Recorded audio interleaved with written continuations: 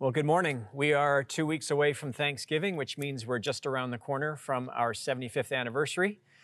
We hope you'll come and join us, especially if you're local, at 611 King Street West for our One Worship Gathering. We're hosting Dr. Wayne Hillsden and his wife Ann from Jerusalem. There'll be some inflatable jumping castles and some fun experiences for the kids. We even have an obstacle race for an inflatable obstacle race for the adults. We've got food trucks, and it's going to be a wonderful celebration of God's faithfulness. And we'll look back with gratitude and look forward with a sense of optimism and faith-filled courage as we consider what God has for us next. So I hope you'll come and join us. You can register online at kingstreet.org. Again, that's Sunday, October the 10th at 10:30 a.m. for our 75th anniversary. So we're continuing our series of scripture talks that we started a couple of weeks ago called Decisions. And if you were with us previously, you'll know that we talked about the importance of making good decisions and how reading scripture consistently and listening for the prompting of the Spirit and then staying connected to the people of God is such an important series of factors that influence our good decision making. And then last week we talked about what to do after making a poor decision. And we started with what not to do, which is from Genesis chapter 3. We don't want to allow fear and shame to keep us from God after we've made a poor decision. And we don't want to blame and avoid taking personal responsibility when we have made a poor decision. So today what we're going to do is talk about what it looks like for us to respond well to the hurtful decisions of others. And you and I don't have the capacity to control what other people do. And so, unfortunately, there are times other people exercise their freedom and they end up making a decision that unfortunately hurts us. And so how do we respond when people have made decisions, whether it be that they step out of an important relationship or whether it's something in the workplace or whether it's a decision our kids make? People exercise their free will and they make decisions and choices. And sometimes we don't always agree with what they do. And then in other circumstances, the decisions they make actually really wound us. And so we're going to take a look at Joseph in the Older Testament and how he was someone who experienced his own wounds and pain. And how he responded. And there's some important life lessons there for us. And so if you've missed any of the previous weeks, you can find the recorded talks on our YouTube channel, or you can go to kingstreet.org and take the podcast with you on the road if you're out and about during the week. So responding to the hurtful decisions of others. Our passage to ponder that we've been taking with us is from Proverbs chapter 19, verses 2 and 3. There are 3 important principles in there that we've been recounting each week. And the passage goes like this: enthusiasm without knowledge is no good. Haste makes mistakes. People ruin their lives by their own foolishness and then are angry at the Lord. And so we got to remember that we probably should not make important life decisions when we are either at an extreme high or an extreme low, when emotions are moving to the polar sides of our experience. We want to make decisions when there is a measure of equilibrium, I guess. Is that the right term? An equilibrium to our emotions. And so we want to be careful that we don't make emotionally charged decisions. We want to make it when we are, again, not being emotionally driven. And then we want to be careful that we're not being pushed or pressured to make a decision prematurely. So we don't want to rush and be hasty in our decision making. There's not always a lot of wisdom when that happens. And then when we do make a misstep, like we talked about last week, we don't blame God for it. We take personal responsibility. And so it's unfortunate that oftentimes we've made decisions that haven't turned out well, and then we turn around and we blame somebody else for it. And unfortunately, God is often the one that we blame. So that proverb cautions us to, again, be wise in our decision-making regarding those 3 principles. As we consider how to respond well in the face of other people's decisions that have hurt us personally, 2 foundational thoughts for us to keep in front of mind as we move through this teaching. The first one is we need to respect the autonomy of other people. Other people have been given a circle of freedom that they get to exercise, and you and I don't have the capacity to control what they do. People who study human behavior talk about how, unfortunately, when we have healthy boundaries in our lives, those boundaries can sometimes be disturbed by the behaviors of others. Sometimes they call it either being blocked or being controlled. where we reach out for relationship and somebody blocks us and they don't allow us to connect with them. And it's such an important part of our humanity is to actually connect relationally. And when we're prevented from doing that, we feel blocked and diminished. And then the other side of the equation is when we are exercising the freedom within our circle of control, but somebody else overreaches and they step into our circle and they prevent us from being autonomous or exercising our own autonomy. And people don't thrive when they feel controlled. And so we need to recognize again that we should respect the autonomy of others, and our own circle of freedom should be respected as well. And then secondly, we need to prioritize the kingdom of God. So the kingdom of God is the rule and reign of Jesus. And so even in the face of our poor decision-making, we can come back and say, what does it look like for me in the face of my poor decision to actually come under the leadership of Jesus and allow him to rule and reign in this set of circumstances that I now find myself in? And also when somebody else exercises their own freedom and they make a decision that we wouldn't have made, or it unfortunately hurts us and wounds us in some way, what does it look like for us in the middle of a wounded set of circumstances to actually bring our life to Jesus and say, I want you to rule and reign over me in the middle of this? And we don't have control over what other people will do. And they'll exercise their freedom, and then we're left with a certain set of circumstances. And we say to Jesus, come and lead me and guide me and teach me how to surrender to your will in the middle of this very difficult set of circumstances. And again, Jesus reminded us that we should seek first his kingdom, his rule and reign, and his righteousness, and all the other things that concern us about our life in this world. They'll look after themselves. And so we can just truly settle down and be safe in that invitation of Jesus to prioritize his rule and reign in our lives, even when things don't go according to our plan. So this morning, it is, unfortunately, what we're going to deal with is the disappointment of being hurt by others, the need for us to adjust our perspective when that happens, and then for us to exercise forgiveness in order to move towards wholeness. And so those will be the three movements today about recognizing our disappointments when we're hurt, adjusting our perspective when that happens, and then again, making friends with the call or the invitation to forgive others. We're going to take a look at Joseph and the Old Testament story in Genesis chapters 36 through to chapter 50. It's a pretty powerful story that most of us can identify with to some degree. And his experience of disappointment and hurt was so tangible and so real. And for many of us, we would be incredibly devastated by what he experienced. So for us today, it's disappointing, but it's true. People hurt people. This is the nature of life. We cannot escape being wounded by others. Sometimes it's unintentional, sometimes it's deliberate. But people tend to, when they dance together, sometimes step on one another's feet. And they get the rhythm wrong, so to speak. And sometimes when someone steps on your toes, it can be hurtful. And so people do hurt people. And as Joseph did, we will also experience we can experience tremendous disloyalty and betrayal. The backstory of Joseph's life is that he was one of two beloved sons. His brother Benjamin and himself, Joseph, were deeply loved by their father, Jacob. Jacob had a special relationship with their mother, and it was a relationship of favoritism, we could call it. And the other 10 brothers, they looked at Joseph and Benjamin through a lens of jealousy. And specific in the story of Genesis chapter 37, we discover that the brothers were driven by jealousy. And some of the most painful wounds that can happen from within, they happen from a family context. The root word for family actually is connected to this concept of familiar.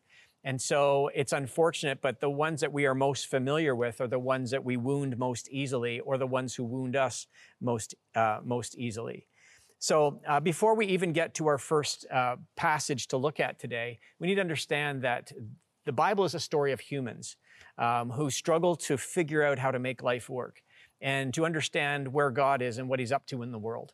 And it's a collection of stories of flawed human beings who are often people of faith and try to figure out again how to make life work. So in Genesis 37, verses 18 to 20, we pick up the story where Joseph's brothers exercise disloyalty and betrayal. When Joseph's brothers saw him coming, they recognized him in the distance. As he approached, they made plans to kill him. Here comes that dreamer, they said. Come on, let's kill him and throw him into one of these cisterns.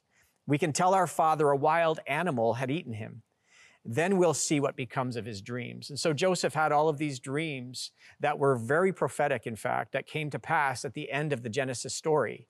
But Joseph's brothers took a deliberate, intentional plan to harm their brother. And this is a deeply painful experience. Sometimes people plot evil, and the Bible says it's a terrible thing. It's one of the 7 things that God hates.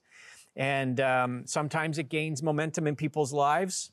And the wounds that can happen when somebody is deliberate to wound can be very hurtful and very hard to process. And this is the case of Joseph with his brothers. They plotted evil and destruction against Joseph. And so as Joseph did, we can experience tremendous disloyalty and betrayal. And if you've ever experienced it, it can be a very painful thing to process. Also, we can be slandered falsely. The story of Joseph is that he gets sold into the hands of some traders who are moving by the scene in God's providence, and they purchase Joseph and they take him off to a faraway land, and he ends up in the home of Potiphar. And he's promoted throughout the story. You'll hear over and over again in the story of Joseph that God was with him, God was with him, God was with him over and over again. And God was with Joseph when he was in Potiphar's household, and he was promoted, and he was given command over all of the affairs of Potiphar. And Potiphar's wife took a keen attraction to Joseph. And there's this story where she, again, propositioned him. But Joseph is a man of integrity, and he refuses her overtures over and over again. And Potiphar's wife doesn't take kindly to the turn-down offer that she makes to Joseph. And so she fabricates a story, and she slanders him. And sometimes people can hurt us because they feel rejected or embarrassed, and there can be all sorts of reasons why they take to the task that they take to offer up some pain, or at least send some pain our direction. Let's pick up the story in Genesis 39, beginning at verse 10. So this is Potiphar's wife. She kept putting pressure on Joseph day after day, but he refused to sleep with her, and he kept out of her way as much as possible. This was a man of integrity. One day, however, no one else was around when he went to do his work. She came and grabbed him by his cloak, demanding, "Come on, sleep with me." And Joseph tore himself away, but he left his cloak in her hand as he ran from the house. When she saw that she was holding his cloak and he had fled, she called out to her servants. Soon all the men came running. "Look," she said, "my husband has brought this Hebrew slave here to make fools of us. He came into my room to rape me, but I screamed. When he heard me scream, he ran outside and got away. But he left his cloak behind with me." She kept the cloak with her until her husband came home. And then she told him her story. "That Hebrew slave you've brought into the house tried to come in and fool around with me," she said. "But when I screamed, he ran outside, leaving his cloak with me." Slanderous accusations are not always true. In fact, sometimes in our culture, unfortunately, we're at a time in history where the moment somebody makes an accusation, we assume that the person is guilty until proven innocent, when in previous times in history, we assume that somebody was innocent until proven guilty. And so in this situation, Joseph is a man of great integrity. He's done no harm to Potiphar's wife, and here's Potiphar's wife making an untrue accusation against Joseph. And so it can be a terrible thing when somebody is slandered, when lies are pushed onto somebody, and the believing world around them actually buys the story. And so the rest of the backstory for this is that actually Joseph ends up in prison. And again, God was with him. Over and over again in the story, God was with Joseph, and he gets promoted even within the prison system where he finds himself. He eventually ends up interpreting some dreams as God enables him. And there is a baker and there is a cupbearer to Pharaoh, and they have disturbing dreams in the night, and Joseph interprets them. And we'll pick up the story in just a moment. But sometimes we can experience pain because we can be forgotten by people, and even people that we've helped. And so in verse 20 of chapter 40, the book of Genesis, Pharaoh's birthday came 3 days later after, again, Joseph had interpreted the dreams. And he prepared a banquet for all of his officials and staff. He summoned his chief cupbearer and chief baker to join the other officials. And in verse 23, Pharaoh's chief cupbearer, however, forgot all about Joseph, never giving him another thought. And so Joseph spent even more time in the prison because after he helped somebody, he was forgotten by that same person.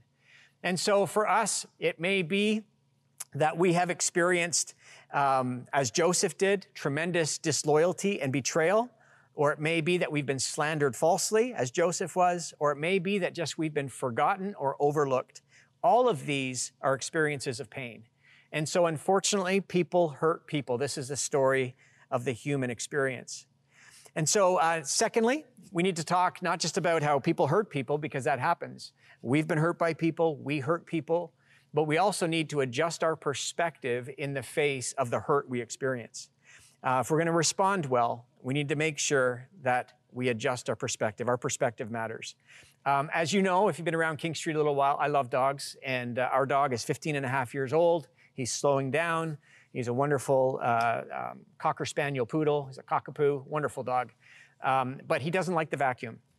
And just the other day, I was vacuuming the kitchen, and he sees the light, he sees hears the noise, he sees the movement, and he doesn't like the hose that's around by the living room area, and he barks at the vacuum and kind of runs away from it. And I talked to my dog. Some of you talk to your plants. I talked to my dog, and I said to my dog, I said, Chase, never forget whose hand is on the vacuum.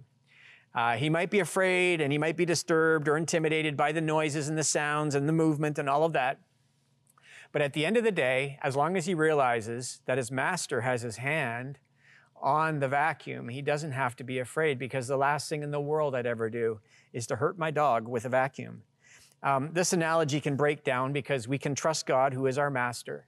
Sometimes it's the people in our lives who exercise hurtful decisions that wound us personally. But again, our perspective needs to be the kind of perspective that actually makes space for God's sovereignty and God's providence. An important perspective for us to always remember is that Jesus is king and that God is over his good creation, even the decisions of others. Not that they're always sanctioned by God, but that he is redemptive and he uses them and he brings good from them. And Joseph understood this. After he had been betrayed, after he had ended up spending time in a prison, he was promoted to be the right hand or the right arm of Pharaoh. And he was actually instrumental in being used by God, having insight from his dreams that God had given to him to help actually preserve and the saving of many lives. At the end of the story, a powerful, powerful expression of a human being who allowed God and his kingdom to come and to occupy more and more space in his life. He speaks to his brothers who are afraid of retribution. And here's what Joseph says. Then his brothers came and threw themselves down before Joseph. Look, we are your slaves, they said. But Joseph replied, isn't this very much the reply of God for us? Don't be afraid of me. Am I God that I can punish you? You intended to harm me, but God intended it all for good. He brought me to this position so I could save the lives of many people. No, he says, don't be afraid. I will continue to take care of you and your children. So he reassured them by speaking kindly to them. The poor decisions of others that cost him dearly was received eventually with kindness, with a perspective that had been informed by God, that God who takes the worst decisions of others and brings good from them.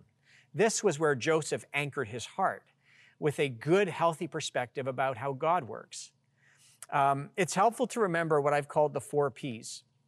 And a little shout out to James Clausen, who's part of our church family, who helped shape these with me when we were out on a walk.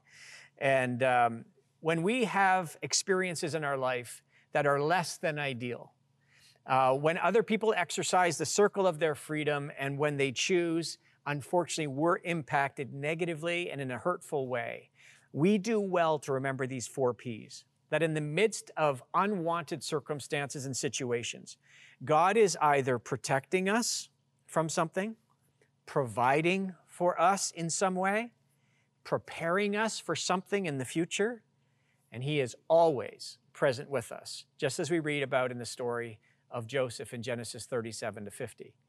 And so it's not always easy to adjust our perspective so that we catch that kind of view or vantage point. But if we could get there sooner than later, it would save us from responding poorly and maybe complicating matters for ourselves and with others. So people hurt one another. Our perspective needs to be mature, wise, and God-informed. And then finally, If we're going to respond well to hurtful decisions of others, we will need to choose forgiveness and restoration because it moves us and others toward wholeness. This is the only way forward if we're going to pursue wholeness. It requires forgiveness and restoration. And so Joseph realizes the futility of retaliation. I really wish the human family could grab a hold of this, that retaliation never solves anything. We talk about restorative justice. Sometimes there ought to be consequences for certain behaviors, but we always have our eye on what it means to restore a person or a community. Restorative justice is a beautiful idea. As Gandhi has said, an eye for an eye leaves the whole world blind, and it's so true. The only way to balance the ledger is to cancel debts. When people owe us, because forgiveness is a financial term, when people owe us something, we can either demand payment or we can cancel the debt. Forgiveness is about canceling the debt, and it's a beautiful way of moving towards wholeness personally and restoring others. Jesus reveals the heart of God for us by offering forgiveness. He's pinned on the cross for crimes he never committed, slandered and accused of things he's never done, and he offers forgiveness. He says, Father, forgive them, for they don't know what they're doing. He actually cancels our sins for us, a beautiful gesture of forgiveness. We could never, ever pay God back for our transgressions. Scripture teaches that the soul that sins will surely die. And so it's only by us literally giving up our life that we could satisfy the penalty of our own sin. And so Jesus goes there and he cancels our transgressions and sins, a beautiful picture for us of how we ought to relate with one another. As Paul writes in Colossians, as we too have been forgiven, we ought to forgive our brothers and sisters. And then finally, just before I offer a prayer for you, Paul reminds us that spiritually mature people restore others. There's this wonderful passage in Galatians chapter 6, verse 1. It says this, Dear brothers and sisters, and that's what we are, a family. If another believer is overcome by some sin, you who are godly, or it says in some passages, you who are spiritual, should gently and humbly help that person back onto the right path. I love that. And so the spiritually mature among us are not the people who step outside the boundaries of their own free will to overreach and to control others. We actually stay within the circle of our freedom, and we lovingly support and we lovingly restore, and we graciously offer kind words of restorative love to those who have failed or those who have struggled in some way. It's unfortunate when those on the outside of the church community perceive us to be a community of judgmental people. In fact, our Lord Jesus was so not that way, and those who follow him ought not to be that way either. And so the only way forward towards wholeness is to learn what it means to offer forgiveness and to be an agent in the kingdom of God who offers others a kind and generous lift when they have tripped up, stumbled, and fallen. So Lord, thank you today again for your grace and your mercy and for all the ways that you provide for us. I pray, God, again today that you would help us to understand that people hurt people, and sometimes we've been the ones doing the hurting, and sometimes we've been the ones who have been hurt. Pray, God, that you would help us to understand what a healthy perspective looks like when circumstances come our way or situations present themselves to us that are not of our choosing. Lord, help us to be the kinds of people who offer up forgiveness and restoration so that we can personally and help others move towards wholeness. So God, we love you. Help us not to be tripped up in our offenses, but instead help us to learn to rise above them and to gain the kind of perspective that's a kingdom perspective, that Jesus is working in all things, restoring and redeeming and building his church, and we get to be a part of it. So bless each and every one of my friends today as we make decisions. Give us the wisdom of Christ and help us to decide always in a way that would please you. And we pray this in Jesus' name. Amen.